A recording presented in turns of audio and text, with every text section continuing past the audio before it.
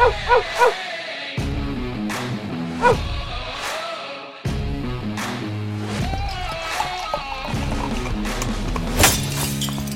to another edition of the Dogger Pass Podcast. This for UFC 284. This episode of Dogger Pass Podcast and all episodes of Dogger Pass Podcast are brought to you by Prize Picks. Use promo code DOP when making a new account to get a match up to $100 on your first deposit. Coming off of the heels of UFC Vegas 68, which is in the middle of the night, to a card in Western Australia, a pay-per-view, a champ versus champ, 1 versus 2, pound for pound. Great main event that we've got this week. We'll just kind of quickly recap last week. I mean, I had way too much invested in Jeka Sergi. That was a terrible bet.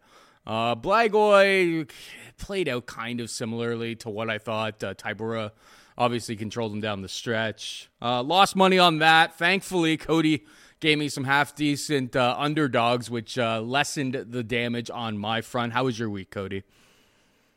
Yeah, it wasn't terrible. I mean, I don't want to jinx anything, so knock on wood, just keep the small gains going. But we've hit our top 3 tickets on like our top 3 lines 3 weeks in a row, right? So, I mean, the top ticket, which is where, got to break even, got to hit that. We've been good there. And then the second line and the third line. So plus money has been good. Bellator, in terms of parlays, not great. But yeah, you're right, man. Jalon Bates came through. Lorenz Larkin came through. Grant Neal came through. Dog City, man. So I'm pretty happy with the results. And of course, you're jumping from like a mid-level UFC card, a low-level UFC card, and a really nice Bellator card to a UFC pay-per-view. So this is really built on one fight. You don't see very often. You got the pound-for-pound best guy in the sport versus the second pound-for-pound best guy in the sport. How often do you see that? I think it's the second time in UFC history. Other times being John Jones, Daniel Cormier. And whoever said Daniel Cormier was the second best pound-for-pound guy. Anyways, doesn't matter. This is a real McCoy fight. This is the real deal. The rest of the card, mostly just Australian guys, mostly New Zealand guys. Going to be action-packed, going to be fun, but I think the UFC knows what they're doing. People want to pay to see this one fight. The rest of it, they don't care. So if we can make it a profitable card, a money-making card, of course we'll be happy with that. But the entertainment, I think it'll be right up there. And Ali Asayev dug deep to secure a draw. Oh. That one helped too. Yeah. I mean, I still lost a unit on MMA last weekend, but Bellator bailed me out. It would have been a pretty bad night. The only UFC bet I had coming through, which I wish I had put more on, but it's always hindsight 2020, is Rinya Nakamura inside the distance minus 125 when I got it. I mean, I should have just unloaded the clip on that and say la vie, live and learn. We move on. You know the one that got me was that we had Doo Ho Choi in the main event versus Nakamura. Nakamura steamrolls. Doo Ho Choi should have won. Okay, I actually thought he won all 3 rounds, but they somehow scored at 29-28, and he loses a point on like the cheekiest headbutt. So right there, I lose a ton of value from losing my minus 190 Doo Ho Choi. Then we got Tyra rolls, Spivak rolls, Tybura won. Didn't roll, but he won. He did what he had to do. And then Kim's fight got canceled against Mandy Bum, right? So it was like I lost Choi, I lost Bum. It wasn't as good as it could have been, Paul. So hopefully we don't get any crazy. I mean, listen, I'll take no contests. I'll take draws. It's not a loss, but it could be a lot better, right? Yeah. I feel like this card looks like a Cody Safdie card. Like, in terms of your style, how I imagine, how I'm guessing. We don't talk about this stuff before we get on here, but how I'm guessing you're approaching this card, like, it looks like a card that you'll probably do pretty well on, but we'll find out on Saturday night. All right, main event. It's the fight that everyone's here for. Islam Makhachev taking on Alexander the Great Volkanovski, minus 400 for Islam Makhachev. Volk can be had for plus 300. I'm going to keep my little breakdown really short and sweet here. I love Volkanovski. I think this is a great little legacy fight for him. I think he's biting off quite a bit more than he can chew. Got taken down twice by Brian Ortega. Lucky to get out of the choke against Brian Ortega. I believe it was, round 3 or whatever. I was on Charles Oliveira against Islam Makhachev last time out, and I mean, his hands have improved. There's some people out there talking about like he's like the reincarnation of Floyd Mayweather or something like that. We're not quite there, but like he's got half decent hands, and obviously people are always defending the takedown, so he's able to unleash those hands without any sort of recourse coming back. The problem for Volkanovski trying to win this fight is he's never really been a big-time power puncher, and I think that's how he's got to win this fight. He's going to have to wing some overhand rights. Maybe one clips Makhachev, but I think way more often than not, 80% of the time, something like that. Makhachev's going to take him down at will, and then it's a matter of how long Volkanovski can hang around, whether he gets subbed, whether he gets mounted and TKO'd, or, I mean, even at range, like Makhachev is going to have... He's going to have some advantages, but I mean, Makhachev's going to be forcing this guy up against the cage, and once he's up over there, I mean, it's just a matter of time before you're on your back. And when you're on your back against these kind of guys, it doesn't last very long. I took some Makhachev inside the distance. I got at one book it was minus 105, at another book it was minus 110. The books that I wanted to actually, make one bet on weren't allowing enough on it, and their prices were way, way higher. So that's where my money is on the main event. It's only one of two bets that I have so far this week. I just think 25 minutes over the course of time, eventually Makhachev's going to find the finish here. So that's my breakdown. What do you think? Yeah, I think it's just an easy hedge-out opportunity in the main event. You've got a way too big of a favorite in Islam Makhachev. I'm not disagreeing with any of your points, and I'm not disagreeing that he probably wins the fight and should be the favorite, but he's a 5-1 favorite. He's a massive favorite over one of the pound-for-pound best guys in Alexander Volkanovski. You mentioned Volkanovski's best win path, probably just landing one of those big overhand rights, trying to capitalize like an Adriano Martins did 10 years ago, clip him with something and put him away, but I honestly think that the path to victory is if you can keep this fight standing and prolong it, get it into those later rounds, outwork him. The thing with Islam Makhachev is he's awesome with the takedowns, but you've not seen anybody give him really any resistance over 25, and you've not seen anybody, add up these striking numbers. He himself is a low volume guy. How many times has he made it into the third round? All right, well, let's say his fight with Arman Sarukian, it goes 15 minutes. He lands 14 significant strikes. His fight with Davi Ramos, it went 15 minutes. He landed 43. His fight with Drew Dober made it into the third round. He had landed 15 significant strikes early into the third round. Sorry, Thiago Moises 61. That one's midway through the fourth round. So he's a low volume guy. Volkanovski, he's capable of landing hundreds of strikes. It's similar to Alexander Volkanovski versus Max Holloway, the Max Holloway rematch in particular, right? Is that people were like, oh, Holloway beat him. But the longer the fight went, those leg kicks start adding up. The volume starts adding up. His striking is adding up. He's got a hometown crowd behind him that are hot for him. He just needs to continuously work. Thing is, though, I don't know if he's just going to not get taken down and get drubbed. And as much as people think he's a special talent, we all thought Israel Adesanya might be a special talent. And then he tried to jump up a weight class, and there's reason why. There's weight classes. Mm-hmm. Jan Blachowicz, people are going to hate me for saying this, is a mid-level guy. But a mid-level 205er can beat one of the best middleweights on the planet. I think Volkanovski, for as special as he is, at the end of the day, he's giving us some serious size here to Makhachev. And once the fight does hit the ground, Makhachev might just wreck him. But I think Volkanovski poses problems that none of these other guys ever did. Thiago Moises, no physicality. Dan Hooker, zero physicality. Bobby Green, not known for his ground game. Charles Oliveira, I love Charles Oliveira. We all love him. I was actually picking him. Best submission guy in the UFC, most submissions in UFC history. But durability is an issue for the guy. Okay, he had been dropped twice by Chandler. He had been dropped twice by Justin Gaethje. He gets pretty much dropped by everything that hits him that's stiff.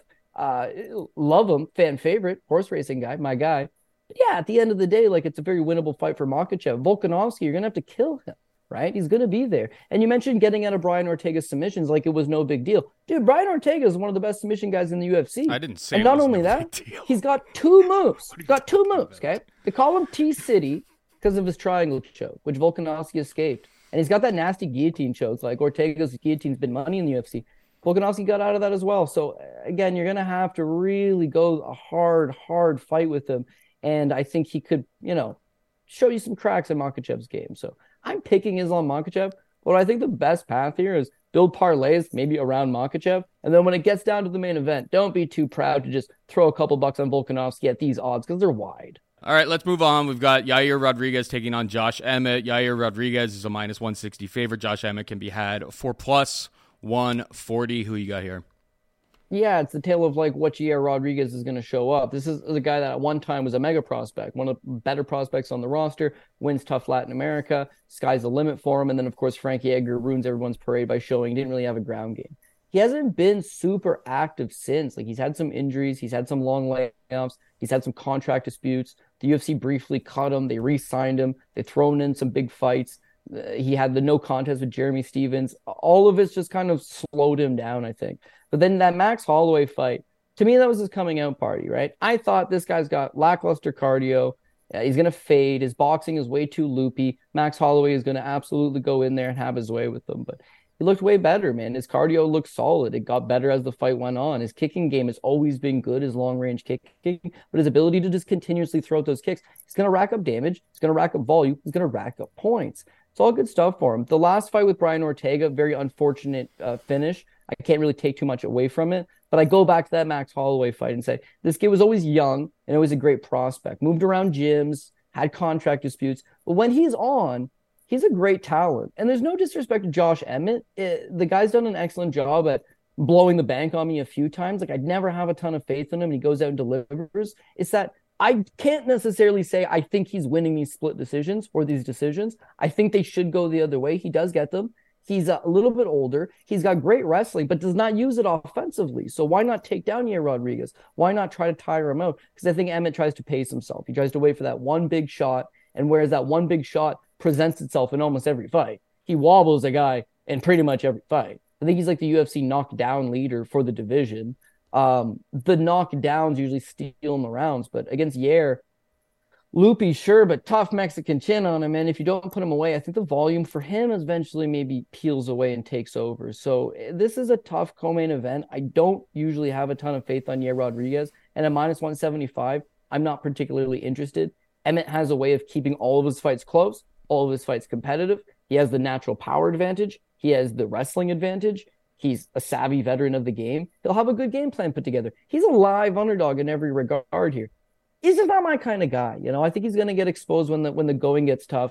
And in this particular spot, I just think Yair Rodriguez pulls out with it.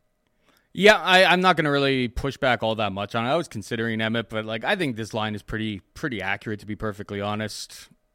Slight power advantage to Josh Emmett. You know, flashy techniques are coming from Yair Rodriguez. Durability is sided with Rodriguez here. I expect a close competitive fight. And I'll ever so slightly think that Yair Rodriguez edges them out on volume. But at minus 160, I mean, I think that the books have this one pretty correct. I'm not really going to be sinking any money into it. We've got Jack Della Maddalena taking on Randy Rude Boy Brown.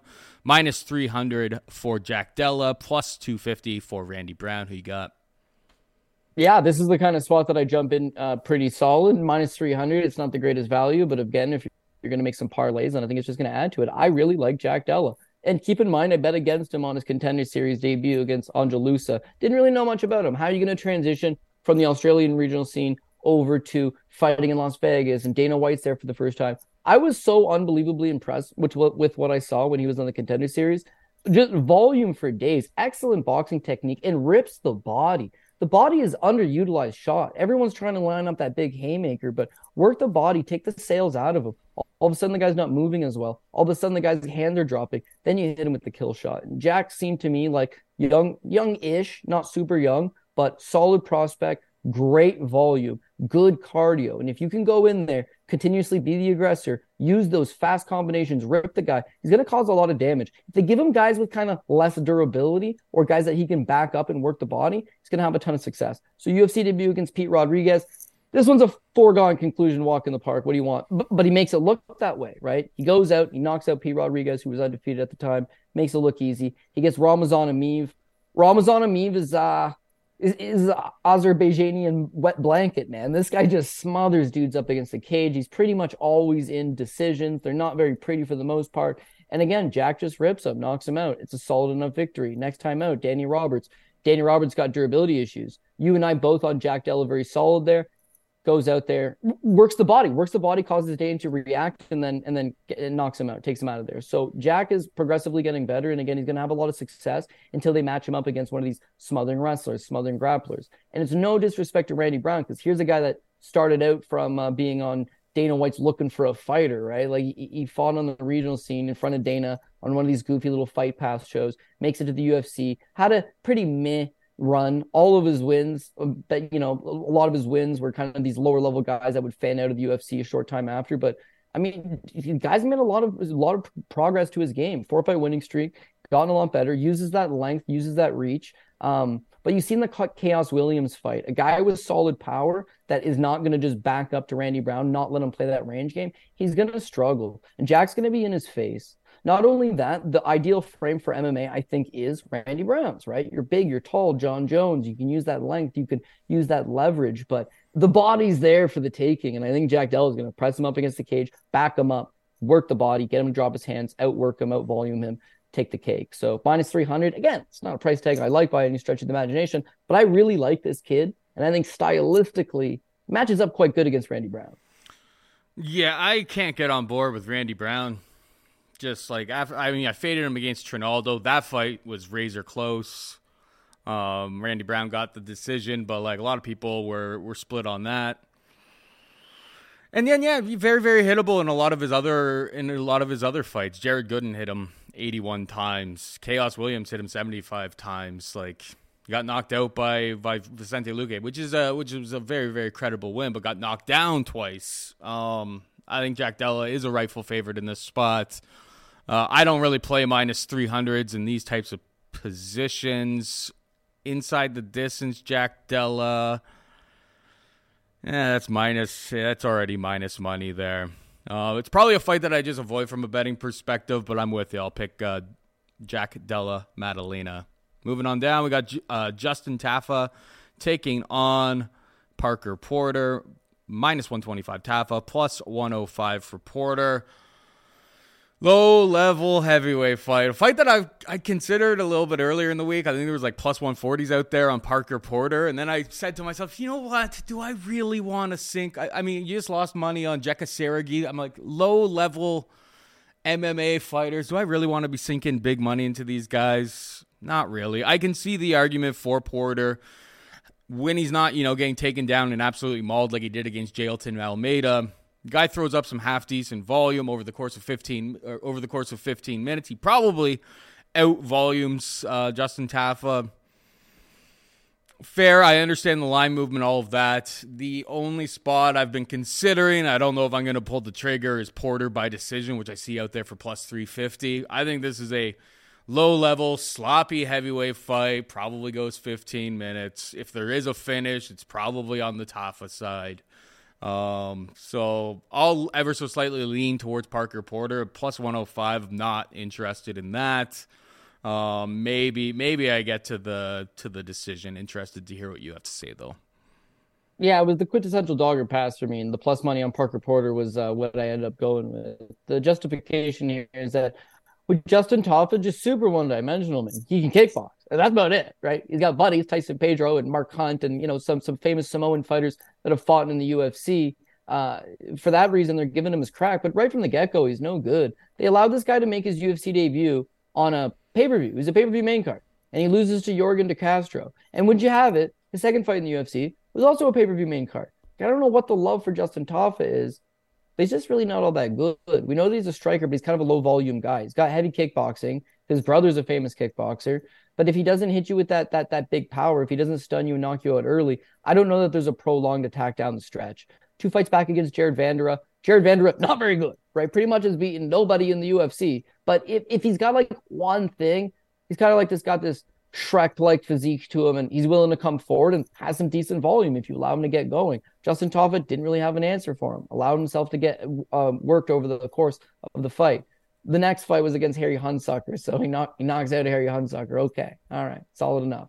Hunsucker then went down to 205 and lost his 205 debut. So I don't know that Justin Tafa has made a ton of improvements, but his kickboxing, even though that's his best weapon, that's his creme de la creme, he got outworked by Jared Vanderaa. It was a terrible look, right? He got knocked out by Jorgen De Castro by running face forward into a counter hook. Like, I don't think his striking is all that good. The wrestling, well, now you really don't know, because none of these guys have really tried to take him down. He shows a 100% takedown defense because Jorgen didn't take him down. Juan, the fight's done so fast, nothing gets going. Carlos Felipe, not a wrestler. Jared Vanderaa was comfortable just striking with him. Harry Hunsucker, the fight's done within 2 minutes.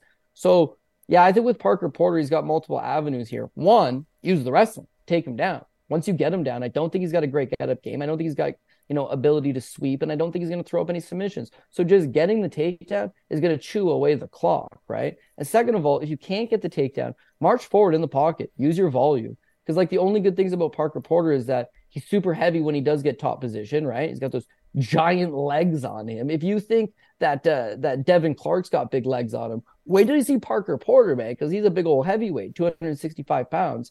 They call him Porker for a reason, right? Not just because Parker Porter mixed together spells Porker, but he's got a hell of a physique on him. He's built like a bowling ball. As a result, hard to get off of you if he does get up. But his next thing is volume. Like, he's willing to engage. His fight with Josh Parisian does get 2 takedowns in that spot against another 265-pound guy, but lands 126 significant strikes. The next fight against Chase Sherman gets a takedown against Chase Sherman, big mobile heavyweight, but lands 149 significant strikes. Looked like absolute trash against Alan Bodo, like really, really bad, until he got his wrestling going. And then once he was able to kind of slow him down and get some takedowns, he's able to win. So he's got a path of victory here. He's got an avenue to win. He's fighting in enemy territory, fair. They've given him a pretty reasonable matchup. And even though it's plus 105, it's basically even money. Like there's enough to just say dog or pass, take the plus money side, which is Parker Porter. So I would take Porter to drub on what you were saying, probably Parker Porter by decision. But you know how 265-pound heavyweights be. One guy gets tired, the other guy gets mount. I can see this thing ending at some point as well. Yeah, absolutely. It's definitely well within play. You just kind of look at the wins that he has had in the UFC. It's very, very low level, which just half of fits right into the mold. But yeah, Bodo, Sherman, and Josh Parisian. I mean, you need to be having Porker's manager, because that guy's finding him some winnable fights. Good on him. Tyson Pedro's manager must be the GOAT, because these matchups are ridiculous. Yeah, he's just getting softball, bringing back guys from the past. We'll get to that fight in a little bit. But yeah, I mean, Porker by decision, plus 360. It's like there's enough of a disparity there between his money line and his decision prop, which is how he's won his fights, at least in the UFC, that I think I'm probably going to dabble. Don't have too many spots across this card that I really love, so got to get in. Maybe I don't have to get in, but I will probably end up getting in. All right, we got Jimmy the Brute Crute taking on Alonzo Menafield. Crute minus 190, Menafield plus 165. Who you got here? Yeah, I'm going to go with Jimmy Crute, but basically it's a lot of narrative. Like, when he came to the UFC at age 23 on the regional scene, he mostly, for the most part, smoked guys out of the water. It was like, well, what do you really know about him? But in terms of what they're saying in the gym, this guy's like the next great prospect, right? Slam and Sammy Greco is his K1 kickboxing coach. Guy raves about him. His jiu-jitsu coach, they're talking great things about him. This guy's got good grappling. He's got solid striking, great cardio for days. Debuts in the UFC against, Paul Craig. And he submitted Paul Craig in like the worst fight going. Like, it's a terrible, terrible fight, but he submitted Paul Craig. Like, how many guys can go out there and say that? And he's 23 years old. Like, this kid could be a good prospect. Beats Sam Alvey the next time out, knocks him out. That was before Sam Alvey lost all of his durability. So a knockout win over Sam Alvey and a submission win over Paul Craig, this kid's going to fit in well. The Misha Cherkinov fight, he gets submitted with a Peruvian necktie, but almost TKOs him. He's like having some success in that fight. You can see where there's pockets where he's going to be good, but his body not able to keep up with him. What I would say is that at 23, being that good already, being that, he's sloppy when he's in there, but to have that many skills and that many facets of MMA, he probably trains like a madman. He's probably been training for a long time. So his body just starts to break down. The fight with Anthony Smith, his knee's done, dude. He blows his knee out. He hops around on it. They should have just thrown in the towel. Instead, the kid's got a warrior spirit, heart of a lion. So he fights through it. He fights through it to the best of his ability. But his knee is severely compromised. The next fight, they throw him in there with Jamal Hill, the current UFC champion. And the second Jamal Hill hits him, it's like he buckles, like almost as if the knee goes again. So he's now taken time off. He's got his knee reconstructed. His last 2 fights are realistically against the current champion and a current top 5 guy, former UFC title challenger in Anthony Smith. He's fought in great guys. He has great skills, and he's still only 26 years old. It's what has he been doing in the time away? How good is the knee going to hold up now that it's been reconstructed, now that you've been able to put in some training camps, now that you've been able to kind of test it a little bit? Because this is a big spot, right? One thing that I would say that I do not like about Jimmy Crute is he's super hittable. His durability might be in question. And Alonzo Menifield, not very good. But here's the thing about him. He hits huge. He swangs and bangs, and his takedown defense is actually pretty decent on paper. So if Jimmy Crute can't take him down, and that is a possibility, Crute doesn't get no takedowns on him, is he going to be able to box up Menifield for 15 minutes? Because Menifield will just hold his ground, throw some big shots. Crute will make a mistake at some point. He'll hit him. And when he hits him, there's a good chance he's going to hurt him. So Crute's another guy that I would like to play, but at minus 190, I feel like there's a live potential here for Alonzo Menifield to spring the upset on this kid who's been away for a while, who's had a massive injury, who's had a couple bad setbacks. Where is he at? We don't know. So betting on him is a lot of speculation. Yeah, I took Menifield plus 180 on the money line. I know people are going to be like, oh, it's like knockout or bust. And she's like, it's like his knockout price is like plus 225, plus 250 if you shop around a little bit. It's like I wasn't willing to get greedy if this fight just happens to play out really, really slow and Menifield gets like off the better strikes on the feet. Yeah, I'm a little bit worried about Crute off of the long layoff, and I think he's a little bit fragile. I mean, if this fight gets out of round one, we know Menifield, he slows down, his gas tank isn't great. Totally prepared to lose, but at the price tag of plus 180, I snapped up a little bit of Menifield. I'm just not so convinced that Jimmy Crute's just going to be able to take him down at will and control him down there. And we've seen like a half-decent submission game from Menifield when he does get taken down there. Big body, strong guy. I think it's a lot easier said than done, and at the price tag, I was willing to take a shot on Alonzo Menifield. Yeah, that's really all I got to say about that one. We got Tyson Pedro taking on Modestas Bukauskas, the returning Bukauskas. Tyson Pedro is a minus 240 favorite. Bukauskas can be had for plus 200. I mean, you were talking about earlier about the manager for Tyson Pedro being the best manager. I don't know who it is, but like this guy, disappears from MMA back in 2018, reemerges. He gets the Ike Villanueva treatment, followed by the Harry Hunsucker treatment, followed by Modestas Bukauskas, who was in the UFC, went off to the regional scene after having his knee absolutely obliterated by Khalil Roundtree, and then returns here on relatively short notice for this fight. Like, yeah, find someone who looks at you the way that Tyson Pedro's manager looks at him and how he works for him and finds these fights for him. It gets actually better than that, though, dude. So after they gave him the Shogun fight, which he lost, but it was like, come on, this is a softball layup from the UFC, high profile. They booked him against Vinicius Moreira. Yes, the Vinicius Moreira. And Pedro was the one that pulled out.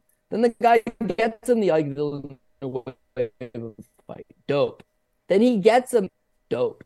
Then he actually got him a fight with Ming Yang Zhang from UFC's Road to Contender series. Oh my God. How does this look? Why is Tyson Pedro fighting Ming Yang Zhang?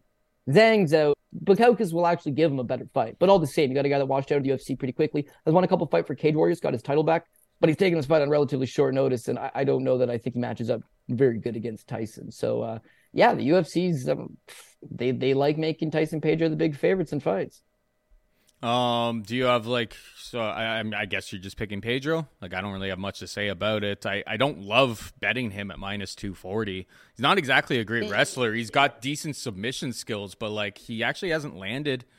If UFC stats is correct, yeah, he's never actually landed a takedown, which is kind of crazy considering like he likes to lean on some of his submission skills.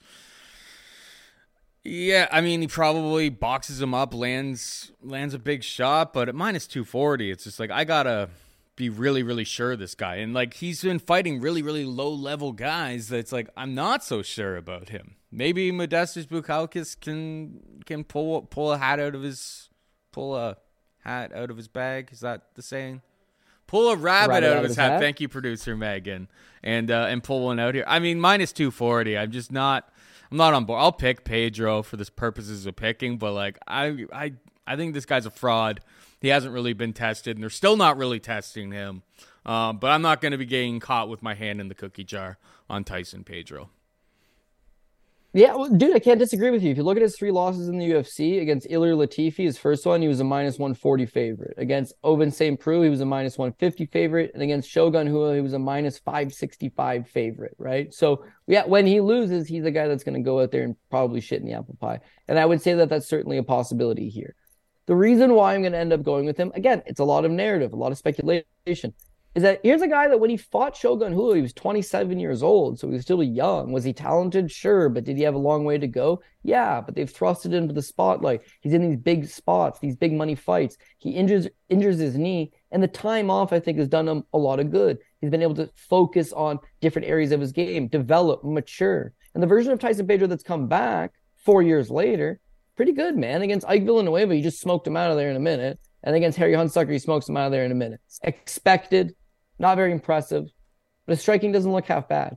Now, if you remember him back in like the Paul Craig days, back in like when he was, considered a decent enough prospect, he's decent grappling. And I think his grappling's probably gotten a whole lot better as well. So the thing with Bukowski is that he throws everything in like no combination work, one and done, one and done. It's like a jab. It might be a jab right hand, but nothing more than a 1-2. He's kind of like stationary, waits for you to attack him. He's got a karate black belt. He comes from a karate background. He's continuously waiting for you to attack him. So I think Pedro will just be able to stay to the outside, have success attacking, but then eventually move forward, be aggressive, push him back, try to get him to the ground. And if he gets him to the ground, I got a feeling that Pedro's ground game, it was better than Bukowski's ground game from what you saw from it 4 or 5 years ago. I'm going to go ahead and say it's probably getting a lot better. Remember that Saperbeck-Safrov fight was just garbage. Like, he just grabbed Saperbeck's arm with like a sweet little Kazushi Sakuraba, like Kimura lock. It was like, effortless. The guy's grappling's not bad, and I think the time off allowed him to focus on that. We haven't seen it yet, but that's what I'm going with. Now, do I want to pay minus 240 for this? I think he's gotten better on the ground. No. He's fighting at home. I think he is going to be my official pick. Just not one that I feel great about. All right, we got Joshua Kulabau taking on Melsik Bagdasarian, minus 110, straight pick 'em, homie. Who do you got?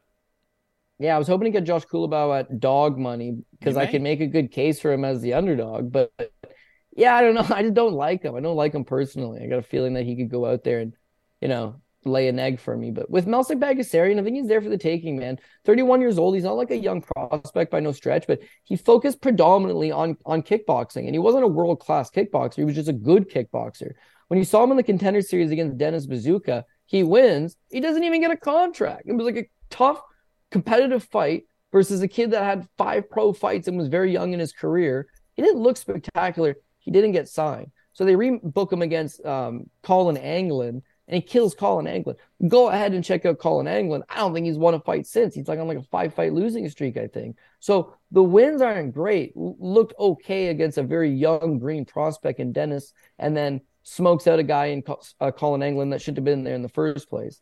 And then since then, it's just been injuries. Like they booked him versus TJ Laramie, got canceled. He got booked he fought Bruno Souza, decent fight, got booked against TJ again, canceled, gets booked against Joanderson Brito, canceled.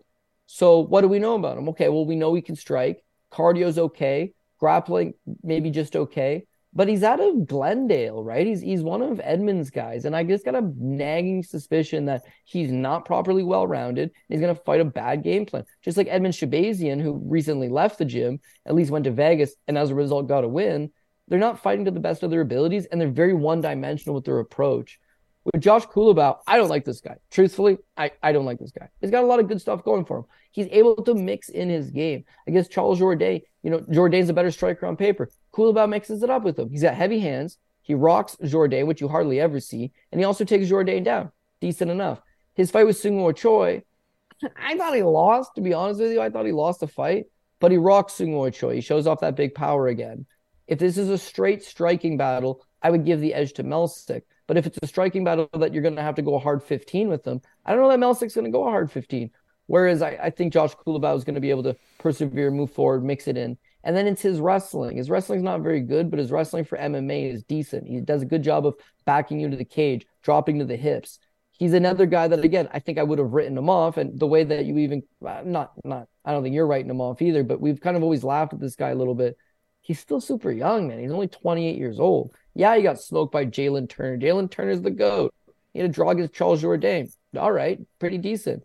His next 2 fights, he works through it. Their decisions are 15 minutes. He's going to be able to fight me for the 15 minutes. He's going to mix in some wrestling with his striking. He's got good power that maybe he can keep Melsik Begisarian honest. And then if it goes to the judges, I feel like he's going to have the crowd on his side. He's going to have a good chance to grab a decision. But that's if I was getting plus money on him. I'd like even money status. I just don't even want to bet this fight at all. I got no interest on this fight. I'm not betting Josh Kulabau even money. And with Melsik, the layoff, the questions, I just don't really have an interest in betting him either. I think he could be good, but I just don't think it's enough for me to bet it. Like the striking, I thought Evan Shabazian could be good. Maybe will be good. Needed to leave. Needed to go to different places. Needed to change his confines. Melsik, the injuries, 31 years old. I don't know, man. I think Kulabau springs what I would say was the upset, but it's even money, so he just springs the win, I guess. Yeah, I'm going to pick Melsik just based on the fact that if this fight does go 15 minutes, I think it's like close to like minus 200 to like the over 2.5. So, you know, the bookmakers are expecting this fight to go deep at least into the fight. My biggest problem with Josh Kulabau is volume, man. It's split decision loss, which is against Charles Jourdain. That's not a bad loss by any stretch of the imagination, but 46 significant strikes. Against Shailin Nurbeke, he got to 53. Kulabau got 51. So, our Kulabau versus Choi got to 51. Melsik on the Contender Series was able to get 102 in. His last fight out got to like 75 against Bruno Souza. Wasn't exactly a very impressive performance. I think he has a little bit more of a complex striking game. I don't really rate either one of these guys in terms of wrestling. Maybe one guy has a massive edge, and that's why I'm like completely staying away from this fight from a betting perspective. But if this fight turns into a 15-minute stand-up fight, I'll ever so slightly lean towards Melsik Bagdasarian. But yeah, it won't be getting my money. Moving on down, we've got Clayton Rodriguez taking on Shannon Ross. Minus 320 Rodriguez, plus 270 for the Aussie Shannon Ross. Who you got here, bud? Yeah, so again, almost like a tad bit tempted to pull the trigger on Shannon Ross as plus money because I just think that's too much plus money, right? It's very tempting. But Paul Shaughnessy told me one time many moons ago, you don't let friends bet on people who have lost a Ascan Mokhtarian. So Shannon Ross is just instantly off the table. And that actually paid off quite well when he was a minus 240 favorite on the Contender Series against Vinicius Salvador and lost. Based on the advice Paul said, don't do it. Lost to Ascan Mokhtarian. I agree.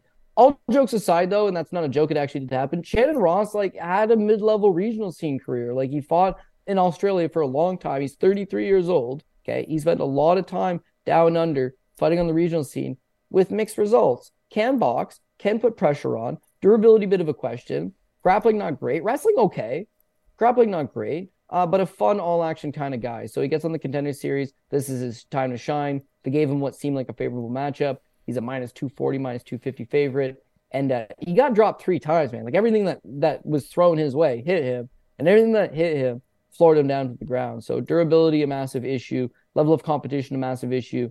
Now you're on the big scene and big favorite. Didn't necessarily get to show the best of his abilities. The thing with Vinicius is that, Clayton Rodriguez's opponent, Clayton kind of looks like a deer in the headlights sometimes. Like I was sold on this kid. I thought here's a legitimate flyweight prospect that is eventually going to work his way into top 10 in the division. 26 years old, 26 years old at the time, wins on the Contender Series against Santo Curatolo, looked really good. Debuts against CJ Vergara as a minus 360 favorite. And yours truly, of course, has him on a bunch of parlays. He's a big favorite. I think he looks the part. I think he's going to go beat CJ Vergara. I truthfully did think he won the fight. And if you go on like MMA decisions, most people agree that he probably won the fight, but he didn't look good, man. He got backed up a lot. Everything looked like it was reactionary. He was waiting for CJ to go, wait for him to go first and then looking to counter. But his counters are super wild and loopy. On the Contender Series against Santo, he throws up great numbers. He gets he gets taken down a few times. Against CJ, he got a couple takedowns. He landed some big volume, but he seemed very unhesitant, almost like he fights to the level of his opponent. And that's going to make him dangerous if he's going to be a big favorite. Against Shannon Ross, he's got the volume, but so does Ross. And Clayton Rodriguez's takedown defense, not great. Ross maybe be able to go out there and exploit it a little bit. But at the end of the day, I just don't think Ross has got the durability. Like, I think if they're going to get into a gunfight, he's going to get clipped. If he gets clipped, not going to be good. If it ends up on the ground for a prolonged period of time, Rodriguez probably a better. Listen, if it's Ross on top, I'm going to favor Ross, right? Hold him down, ground and pound him, stay out of harm's way. I don't think Rodriguez is good enough off his back to latch onto a submission. But if it's roles reversed and it's Clayton on top, yeah, Ross is not going anywhere. He's either going to try to inch his way back up and give up his back, give up his neck, or he's just going to get hammered in the process of trying to get back up to his feet, and the fight will go with Rodriguez. So the one thing, though, is I've learned on Clayton Rodriguez losing to Vergara at minus 360 that, like, this is not a top ticket guy. He's got a long ways to go. He's not even a second ticket guy. And at minus 240, they're trying to get you to bet on him again, but I think it's a little bit of buyer beware. The other thing is, and you know this better than anybody, because, we've learned this lesson many times over, the women's MMA fights, super unpredictable, plus money's always live. And then it's heavyweight, middling heavyweights, and flyweights. Flyweights, you can't get a great read on it because there's so much going on, right? And the heavyweights, you can't get a great read on it because are they going to gas? Is it going to be a one-punch knockout type fight or a 15-minute, drawn out, both guys are curled over type fight? They're hard to get a good read on. And for this, minus 240 after just getting burned at minus 360, not a ton of interest to jump 2 feet into it. Yeah, no, like watching the Shannon Ross fight against Vinci Salvador back, it's just like, I'm not backing this guy. I don't really know if Vinicius Salvador is like a power puncher by any stretch of the imagination. And unfortunately, it's funny that like Vinicius Salvador beats him on Contender Series, gets booked for 2 fights, and then Shannon Ross, the guy that he beats, ends up on this card because we're in Australia and they're looking for warm bodies, right? Like that's facts are facts. But yeah, he did not look great. He was getting absolutely just, the significant strike count is relatively close, but like, who was landing the big boy shots? It was very, very clear from like the opening bell, that they had the wrong fighter favored in that spot. Clayton did not look great against CJ Vergara last time out. I think his grappling is definitely a work in progress still, but I'm going to side with youth here. Minus 320 is way too heavy of a price for me to pay, especially if this fight goes to 15 minutes and say the strike count is relatively close. We're in Australia. We got the local guy. All a roundabout way of saying I'm going to pick Rodriguez, but at minus 320, I can't really get on board. The only thing that may be somewhat interesting is like the under here. Like getting dropped that many times by Vinicius Salvador, like maybe Shannon Ross's durability is really, really shaky at best. Prize Picks, promo code DOP, they've got 14.75 minutes. I don't think that's a bad look. I haven't added that to any of my tickets yet, but that's not a bad little spot, potentially. And fight doesn't go to decision. That's at minus 145, minus 135. Under 2.5 rounds is like I had a straight pick 'em in some spots right now. That's something I'm going to mull over, consider. I'll watch weigh-ins before I jump in because it doesn't seem like the market's really like pushing that way too hard. I don't think I have to rush into it. But like getting dropped 3 times by Vinicius Salvador last time out is enough for me to think, hey, you know what? Maybe an under could be in play in this flyweight contest. Moving on down, we got Jamie Mullarkey taking on Francisco Prado. Mullarkey, a minus 270 favor. Prado can be had for plus 230. Who you got here? Got to go with Jamie, cut the Mullarkey. But again, it's just like the kind of price tag you don't overly want to pay. But yeah, I think he's got a gun pretty much everywhere. When you look at Francisco Prado, he's 11-0, very impressive. He's finished all 11 wins inside the distance. Again, very impressive. And he's 20 years old, right? Yeah, 20 years old. All great stuff. One, a little bit young, but it's who has he fought? Where has he been, right? And so immediately when I saw Samurai Fight House, I was like, oh no. People will remember Samurai Fight House from, remember Eileen Perez? She debuted in the UFC against Stephanie Egger.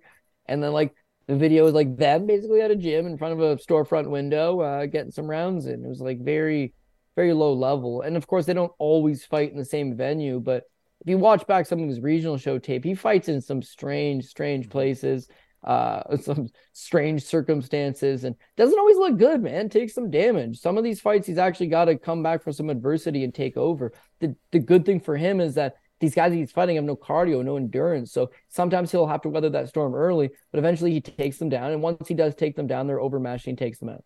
On paper, the records look good.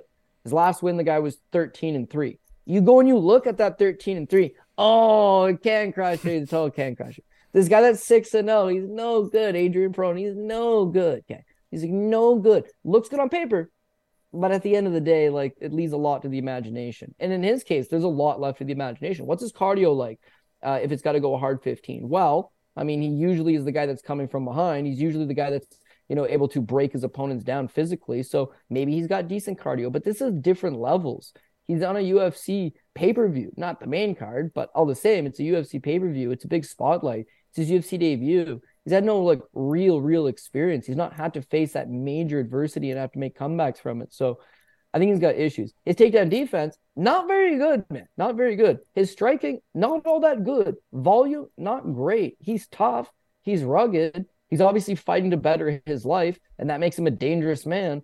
But Jamie Mullarkey figures to have him beat pretty much everywhere. Like, Mullarkey can scrap. I know people don't want to hear it. He's not the biggest fan favorite going, but the guy's tough. He comes at you. He's very awkward with his footwork, almost flat-footed, not the best athlete, a little bit plodding, and he's a little bit slow. But outside of that, if you don't put him away, he's going to stay in the pocket. He's going to grind you back. He's going to push you. He's going to try to complete takedowns, and I figured that's where he's at his best. If you look at his run in the UFC, they haven't really done him any favors. Debut against Brad Riddell in a competitive-ish decision. Fight with Faraz Zayam, I thought he won. I don't know how they scored that Faraz Zayam, but, good, tough fight. I thought he won. Smokes Commonworthy, smokes Devontae Smith, loses to Jalen Turner, who might be breakout star of 2023. Like, the kid's coming, extremely talented. And then his last time out, very interesting fight with Michael Johnson. Argument that he lost. Argument that he won. He got dropped early. He perseveres. He sticks with it. He ends up hurting Michael Johnson right in return. Has some good groundwork. Sticks the course over 15. Blue-collar type performance, which you can always expect out of the guy. And realistically, Michael Johnson kind of on a second career comeback right now. He's kind of putting in some good fights recently. So Mullarkey's capable of operating at a high level, but he's one of these blue-collar, needs a few minutes to get going, maybe needs a round to get going. And in the in-between is going to be a butt clencher because he might get clipped. He could get hurt. He could get, toppled over. The opponent's generally a little bit faster than him.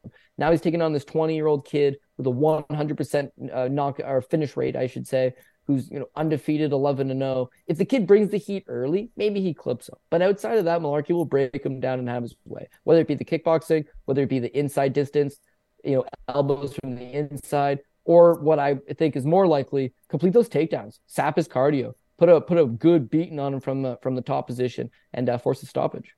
Yeah, I saw a lot of the same things that you did. I watched some of those regional fights that he had, and yeah, he was taking some shots early to get it in. Yeah, 20 years old, like, he could have some potential down the line, but this is short notice on the other side of the world against a proven veteran at this point in Jamie Mullarkey. I think it's too much too soon.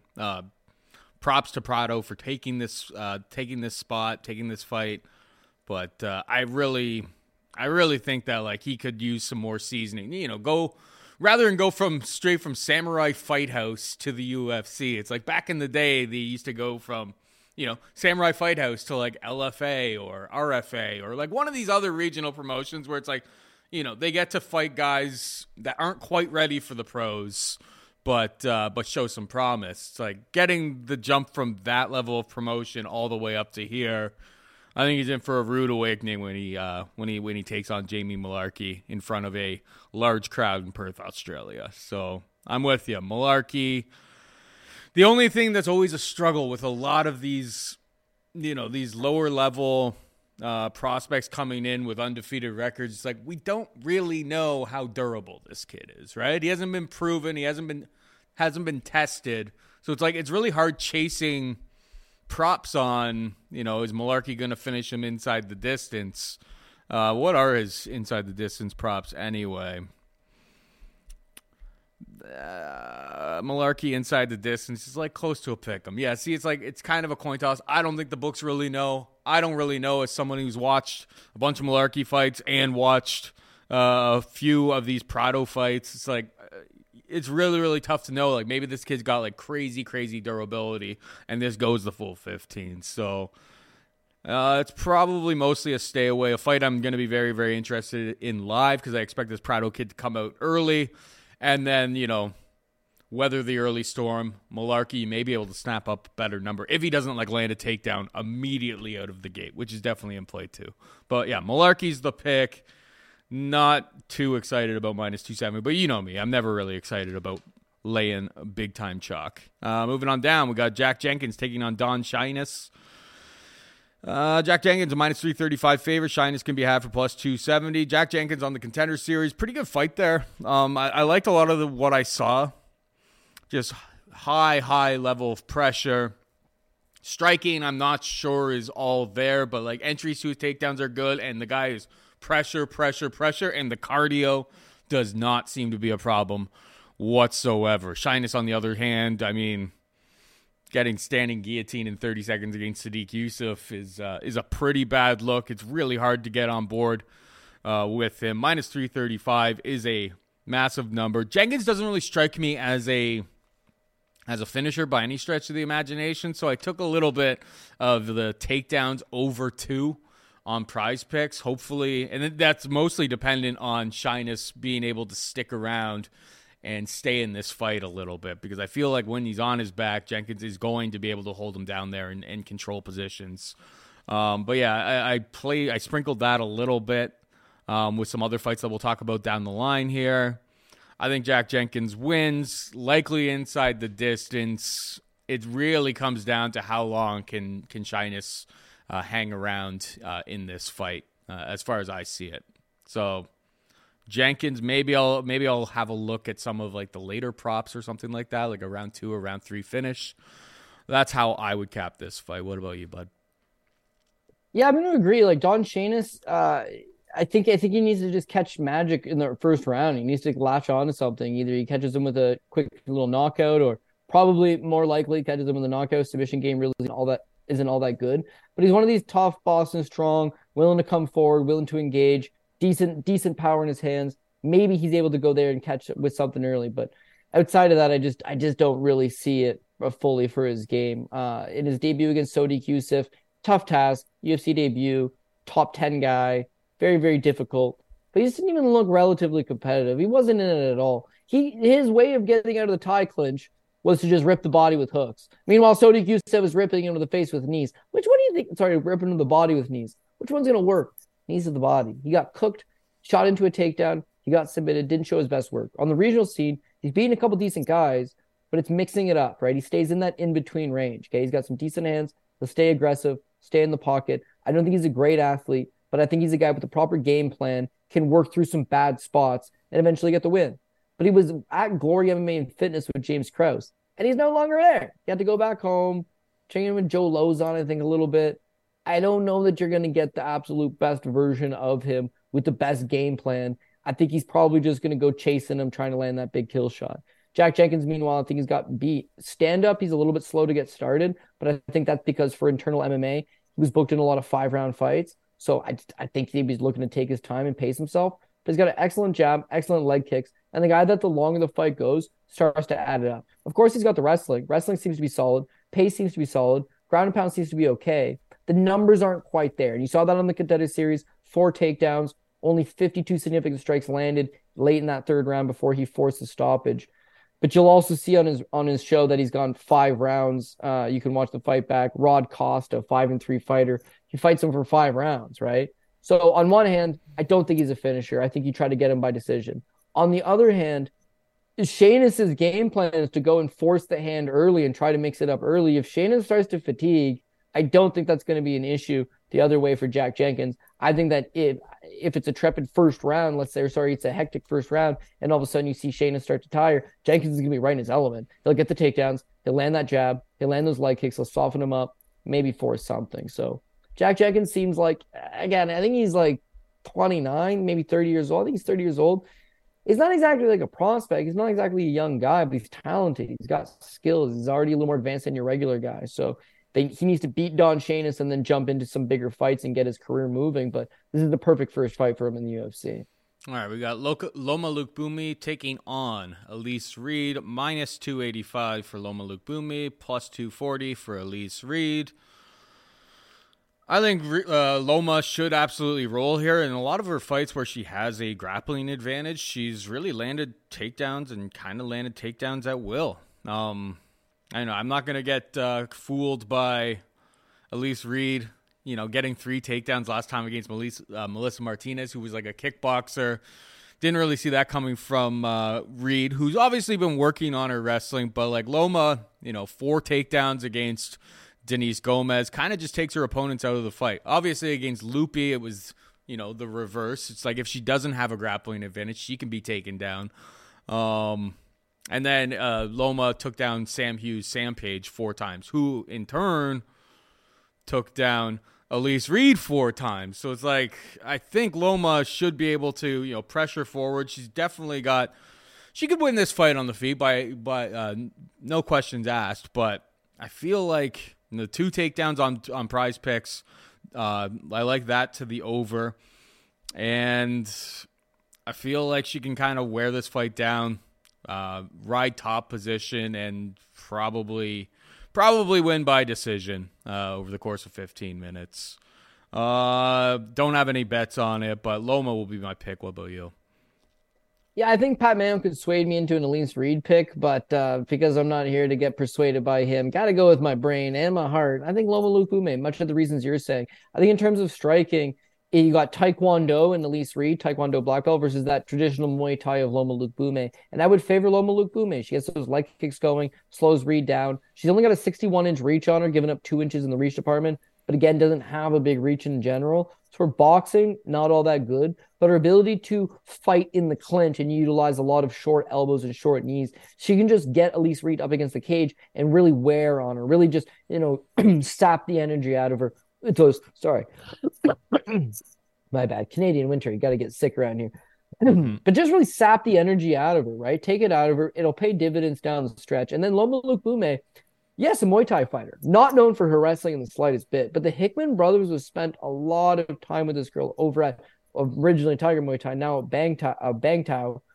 But her grappling's gotten a lot better. Her wrestling's gotten a lot better. If they throw her in there against big, heavy, strong wrestlers, she's going to get dominated. If they throw in her with girls that maybe have some lackluster takedown defense, she's going to be in it. And the greatest thing about her is that she fights naturally best as a striker, not at range, not with these rangy strikes from the outside. She fights at best in the clinch anyway. So what they've been able to do is mix in her ability to fight close range, mix in those short elbows, mix in those short knees, but then go for the trip, go for the takedown, back up your opponent. Volume's not great. Submission game's pretty much non-existent. But I think her ability to mix in those short distance strikes is going to make the difference. Because Elise Reed, her Taekwondo black belt, and of course, when you see her have her most success, it's when she's able to utilize the long range, stay to the outside. This is a pay-per-view, big cage, big arena. She'll have lots of space to operate with. She's going to land shots. But I think at some point, Loma Lupume is able to close that distance, get a hold of her, and kind of grind away, get those takedowns. It's come out with a victory. But you could probably tell at this point in the show, it's like, well, what dogs do you actually like? Like, which dogs would you pull the trigger on? And even though I'm kind of on the fence with a couple of them, same thing here. I'm going to take Loma Lupume. I feel like Elise Reed looks like one of the decent underdogs on this card. If you had to gun to your head, pick some underdogs. Yeah, that's fair. That's why, I took the takedowns to the over on Prize Picks, but it's like at minus 285, I just don't really feel like there's too much meat on the bone for an actual wager on Loma Lupume. Sorry, you could go ahead. I was just going to say, factoring in MMA judging, which is all over the place sometimes. Like, if it's anything remotely close, it's like you don't want to be holding a minus 300 Loma ticket. Like, that would be my biggest concern. Yeah, that 100% it. If you look at the success that we had last week on Bellator underdogs, let's say, well, there's 2 things that you got to factor in. One, it's Bellator card. No one really cares, right? There's a UFC card on already.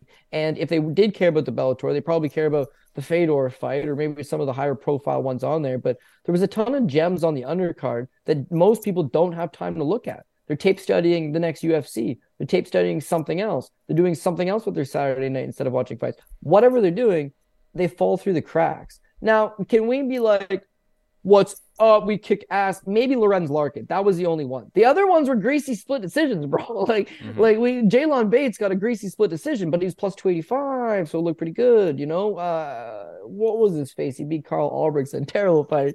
Such a bad fight. Yeah. Grant Neal, such a bad fight.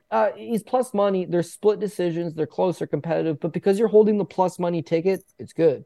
This is a UFC card. It's a UFC pay-per-view. The lines have been out for a long time. Mm-hmm. They have been steamed. The value is gone. The fights that you do like are all now minus 270, minus 300. They're in that range. The fights that you're kind of like, oh, I usually wouldn't touch that with the 10-foot pole. The fights that you're now like, maybe there's some value there. So just, yeah, play it smart. Play the fights that you do like, the top four, top six. The rest of it, just have some fun, right? They're lottery ticket parlays. Yeah. I feel seen. I feel seen by your last comment there. With me and my Alonzo Menafield ticket. It's just like, do you think we get into round 2 with Alonzo Menafield just like gassing around, hardly able to hold his arms up to even throw punches. Like that's kind of the, the state. If you're not getting in on some lines earlier in the week, or even honestly, these lines get steamed right out of the gate these days. It's a totally different, world that we're living in terms of the world of MMA betting these days. There's half decent limits, a lot of legal books that are taking half decent limits. So it's like people are getting on a lot of these lines 2 weeks, 3 weeks, a month in advance these days. So it's like by the time we get to it on Wednesday of fight week, it's a little bit trickier. But I mean, we say all of that, and then you go, well, Devin Clark last week on the UFC card was a plus 240 underdog. And that was a missed opportunity. And that was they a talked good, him up that was a and good just bet. didn't. That was me not having the cojones, but Same yeah, he did what he was capable of doing. The tough thing about betting is that you're betting on like what version of them show up. The one that can win this fight with his skill set, or the one that kind of flunks around, which is what you see on TV. It's a 50-50 proposition, but as soon as the fight started, well, not as soon as it started, like 2.5 minutes into the first round, I was like, son of a bitch, that plus money is gone. And yeah, he did exactly what he needed to do. I think I grabbed some fight goes to decision after round 1, which was pretty close to a pick'em, which was shocking to me. I was like, well, if he didn't get outed in this first round, like I feel like he's hanging on now at this point. So that was not so bad. It cut into some more of my losses from last weekend. We got Shane Young taking on Blake Bilder. Shane Young, a minus 135 favorite. Bilder can be had for plus 115. Who you got here, buddy? Yeah, I'm thinking fight doesn't go the distance is probably the best way to attack it. This Blake Bilder guy just seems like he's there to kill you, or in the process of killing you, get killed himself. But yeah, it's a pretty violent fight all around. I will go with the underdog here, plus 115. Nothing sexy here on Blake Bilder, but again, it's a dog or pass type situation. Shane Young hasn't exactly had the most success kind of at a high level. Debuts in the UFC against Alexander Volkanovski, toughest fight going, and actually goes to decision with him. But outside of that, he beats Rolando D. No success in the UFC, Filipino boxer, released from the UFC, 50-50 fighter on the Filipino kind of brave CF regional scene right now. Not a quality win. His fight with Austin Arnett, I thought he looked good in that fight. But again, you're dealing with an Austin Arnett that never won a fight in the UFC, quickly fanned out, hasn't done anything since. So can he win against those lower level guys? Yeah. Was he winning against lower level guys in the regional scene? Yeah. But that jump up in competition seems to elude him. So his fight with Ludovic Klein, you're seeing actual talent jump, actual talented guy. And Ludovic Klein just smokes him out there. Easy head kick, something he was known for on the regional scene, but hasn't been able to do at the UFC level. Able to do to Shane Young, because Shane Young's not quite that caliber. I know UFC caliber not a thing anymore, but Shane Young's not really, I don't think, going to jump over to that barricade of top 25 guys, let's say. It's not the quick knockout to Ludovic Klein, though, right? Talented fighter, great head kick on him. I'll give you a pass on that. It's the fight with Omar Morales, where he just looks very disinterested. He's not looking to engage him. He's easily getting muscled around. I didn't see the physicality. I didn't see the output. I didn't see his willingness to throw combinations. He just looked uncomfortable. Now he is training with Alexander Volkanovski, former opponent, now a training partner. I'm sure he's in great shape. I'm sure love the crowd behind him. But it's like I can only judge him based on what we've seen recently, and it didn't look good. The Klein fight, he gets quickly knocked out. The Omar Morales fight, it's a full 15 minutes of just him unwilling to kind of just do what's necessary to try to pull ahead in this fight. That fight was 2 years ago. So he's still only 29. Maybe he's made miraculous improvements. Maybe he's a much better fighter. But again, I just got to judge him based on what I've seen. I love going with a good narrative. I love going with a nice greasy theory. But Young didn't show me anything before he left to really lead me to believe that he was an elite level talent. And I don't quite see it. Blake Builder, meanwhile, man, he's a work in progress for sure. But the guy's a wild man. Like, he's a strong, physical guy, strong athlete. If you want to go punchy kicky with him, it's going to be a problem. Undefeated 7-0 as an amateur, some decent enough wins there. As a pro, much of the same. I mean, he generally knocks you out or tires out in the process. Now, his fight with this Frank Buenafuente on CFFC, he gets dropped twice in the first round. His chin does not look good, but he gets back up, rises to the occasion, submits him in the second round. Buenafuente took the fight on 1 day's notice. Not impressive, but he overcomes some adversity early. His fight with Reginaldo Carvalho, who's not very good. Same thing, man. Like, he gets hurt early. It's just when you don't knock him out early, he's going to keep coming at you, and his power looks pretty decent. His fight with Alex Morgan on the Contender Series, easy money. Like, Alex Morgan just can't quite stand up to him, but you saw his explosiveness, great athleticism, able to land that big shot and hurt Morgan. And the second Morgan hit the deck from being hurt from the shot, he immediately just scoops up to the back, right? Mm-hmm. It's an easy transition, 2 hooks in, grabs the rear naked choke, chokes him unconscious.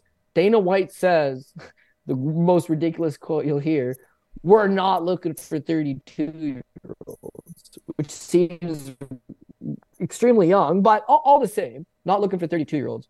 But yeah, this guy can go. So why is he 32 and just making his debut now? Like, he's got less than 10 pro fights. But it's because he, I don't know, just never rushed himself. Had a long amateur career. Took his time as a pro. Slowly built up and got there. But now at age 32, I feel like he's decent enough. So again, good athleticism, strong striking, and his ability to kind of keep the pace going and go that 15 minutes now. So how does he match up with Shane Young? Well, I think he's got a power advantage over Young. If Young wants to stand in the pocket with him, Blake Builder connects, it's not going to be a good time. You've seen Young get hurt before. You've seen him get compromised.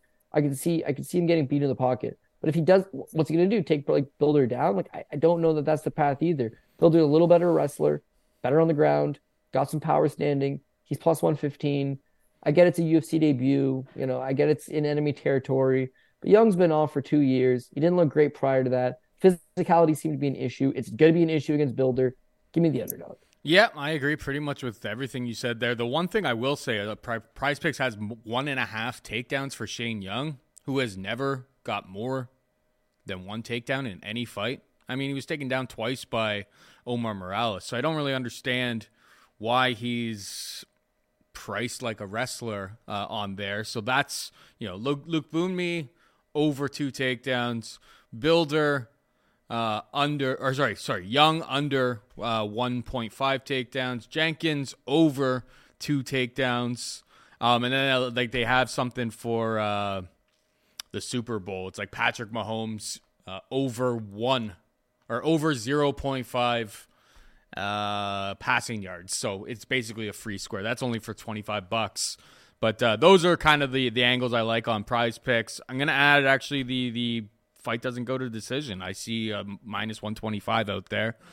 So I'm going to add that to my card this week. I'm on board with you. I've never really been all that impressed by Shane Young, and like the longer that we kind of go about it, maybe this is where he kind of turns the tide. But I guess we'll find out on Saturday. Builder was he looks like an absolute wrecking ball from the tape I have watched from him. So hoping it's a high volatility, crazy fight, and yeah, the under 2.5. Or fight doesn't go to decision seems like a good look to me. And finally, we got Zubi Tuhugov taking on Elvis Brenner. Minus 600 for Tuhugov, plus 400 for Brenner. Your thoughts on this one? Yeah, well, again, it's just another spot where the line's gone. Zubair Tuhugov, very, very talented. Unfortunately, doesn't fight like all that talented of a guy. His wrestling is top-notch. Here's a guy out of Chechnya. He had the Dagestan relation. One of the first guys to go over to Tiger Muay Thai. Has that wrestling and just added some very nice kickboxing. Fast hands, decent power. Him at his best, good. Can go 15 minutes. Cast iron durability on the guy. But he's not willing to do that extra yard. He's not willing to do that extra 10% that needs be. And as a result, a lot of his fights are super close, man. You look at his last time out against Ramos, competitive decision. Before that, lost to Akeem Dawodu. Landed 35 significant strikes, over 15 against Dawodu. Stood there, stared at him, didn't engage him. Very bad performance. Was the favorite in Abu Dhabi. Khabib in his corner. Still just didn't do anything, right? So it's hard to trust him. Now you're telling me he's minus 600. I don't like it. His fight with Lerone Murphy, split draw. Yeah, he's lucky he got a 10-8 in the first because after that, nothing to his game, no substance. His fight with Moicano, split decision. His fight with Felipe Nover, yes, male nurse Felipe Nover from The Ultimate Fighter, split decision. Zubair Tukhugov landed 21 significant strikes. Super low volume. He's not really engaging, so he's prone to getting into these split decisions. He's prone to getting into these close fights. And at minus 600, like, I don't want a close fight. Here's another thing that could be good, could be bad. So if you look at Zubair Tukhugov, he fights at 145 pounds. But does he fight at 145 pounds? Because he basically struggles to make weight every time out. He made 150 for that fight with Hakeem Dawodu, which he proceeded to throw 0 strikes in afterwards. So he just had a bad weight cut. He's generally struggled in the past with making weight. And then on Tapology, which is my go-to website, it's listed at 145. But on the UFC's website, it's listed at 55. And on UFC's like stats, like whatever, my metric, it's lightweight. Also listed at 155. And I got a feeling this fight's at 155. So on one hand, am I going to get like a good Zubair Tukhugov who didn't have a bad weight cut, who's more energized? 55 was the class for him. Or am I going to get an undersized Zubair Tukhugov who didn't have to cut no weight, who's not going to be any better than he used to be, who still does nothing but just kind of go through the motions against like a big, strong Brazilian guy? It's basically his Super Bowl. He's fighting in the UFC for the first time, who's going to want it and go for it.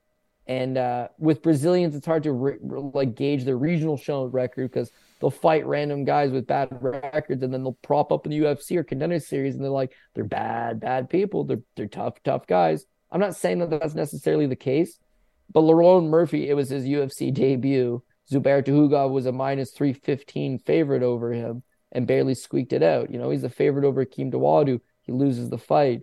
He's a big favorite over Ramos. I thought he looked better in that fight. But again, if he's not going to realize his actual potential, he's going to leave these fights close and competitive. One knockout victory in the UFC. Everything else goes to decision. So if it's a decision and it's close and competitive, I just wouldn't want to minus 600. That's like the bottom line. He's the biggest favorite on the card. Would you put this guy on he's your number one top ticket, easiest path to victory, Zubair Tukhugov? That's who we're going with. That's who we're bet up to minus 600. No, bro, that's asinine. It doesn't make any sense, but that's what it's currently at. So it's a pick show. We got to make picks. The pick would be Zubair Tukhugov. Do I agree with the price tag? No. Unfortunately, I'm a PRP player, so I'm going to have, even if it's a $2 PRP, every fight on the card. And every fight on the card would include Zubair Tukhugov. But again, I think the line is indicative of he's going to go out there and smash. And it's possible, right? He's got all the skills in the world. Extremely talented. Very good fighter. You just haven't really seen the best of him yet. And he's been fighting in the UFC for 9 years. 9 years he's been in the UFC. And what was his best performance? I guess Kevin Aguilar sparked him. Outside of that, you ever had like a performance that jumps to mind where you were like, damn, dude, Zubair Tukhugov, badass. Oh, he jumped the cage and punched McGregor in the face. I guess that was pretty key.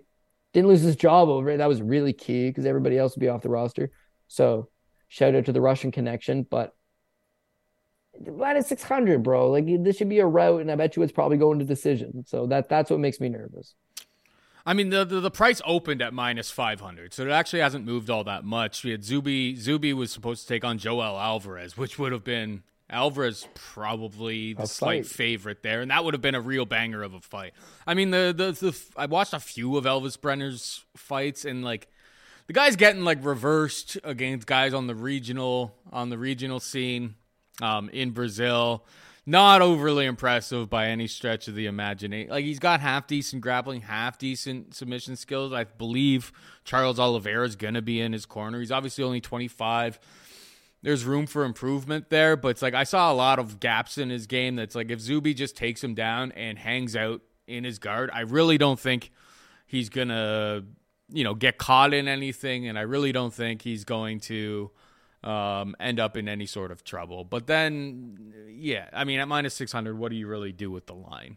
I think Zuby should be able to take him down, hold him down there, and just, lay and pray, throw a little bit of ground and pound, win the fight that way. The one thing I will say about Brenner is that he does seem to be pretty durable. I've seen him take some half-decent shots, end up in some pretty bad positions, and he fights out of it. But yeah, massive, massive, massive step up for him in this spot. So I'll be picking Zubi Tuhugov, but I really don't know how to approach it. Maybe him inside the distance, but yeah, even that is like plus 150, plus 140. I'm not. I don't have enough conviction on that play to really get involved in it, whether he wins by decision or inside the distance. So it's a straight up pass for me. But yeah, Tuhugov is the pick. Bets for me this week. We've got. I'm gonna right as soon as we finish off this show, I'm gonna take the fight doesn't go to decision for Bilder versus Young. You talked me into that one, and I see a lot of the same things as you. I took Menifield at plus 180, and I've got Makhachev inside the distance, minus 110. That's probably really it for me this week. Not much is really jumping off the page this week. I'm trying to be you invest money into the likes of Jekka Sergey, who's acting like a clown right out of the gate, and you're like, you know what, maybe take a step back. Don't get too aggressive. Pick your spots a little bit more wisely. You don't have to have ton. It's tough when we do shows like this every single week. You feel the need to have like action every single week, but sometimes pulling it back, only taking the spots that you actually feel some sort of conviction about is better. At least it's better for my game because I'm about to throw it to Cody Saftik, who's gonna hit you with the PRP. And with the PRP, we're going with Islam Makhachev, Yair Rodriguez, Jack Della, Parker Porter, underdog number 1, Jimmy Crute, Tyson Pedro, Josh Kulabau, technically speaking, dog number 2, Clayton Rodriguez, Jamie Malarkey, Jack Jenkins, Loma Lugbume, Blake Bilder, dog number 3, and Zubaira Tuhugov. I think out of the most confident, I would say that Jack Della, Jack Jenkins, Jamie Malarkey, and then if you're going to throw in Islam Makhachev with those 3 without Makhachev, you're getting plus 125, I think. With Makhachev on top of it, and you're getting some decent enough plus money, kind of in that plus 200-ish range.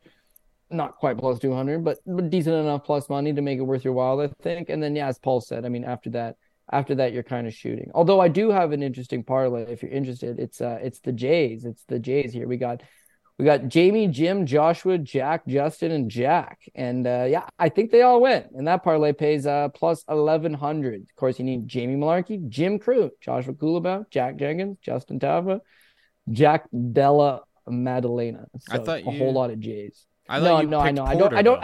I'm taking Parker Porter. I'm just saying, whole lot of J's on that one. There are a lot of J's for whatever reason. They're Jamie, Jim, Josh, Jack, 2 Jacks actually, and Justin. Jamie, Jim, Josh, Justin, Jack. Must be an Aussie thing. Naming your kid with the J. Yeah. Because they're all from that part of the world. That I did not notice that, but that's an interesting point. I had not considered that, Cody. It should be an interest. I mean, the main event is really what sells this show, and then the co-main event is a really banger fight on any other given night too. It's like, that's a fight night main event any day of the week. The title that's on the line is kind of, it's a number 1 contenders fight, and both of those guys have been around the block, have done some, put on some really good shows for the fans. So I'm happy for Yair Rodriguez and Josh Emmett for getting this opportunity. But outside of that, we're looking at a Australian regional card. And, there's no other way about it. Anyway, that is it for us this week. Hope you enjoyed the show. For producer Megan and Cody Saftik, I'm Paul Shaughnessy saying goodbye and good luck.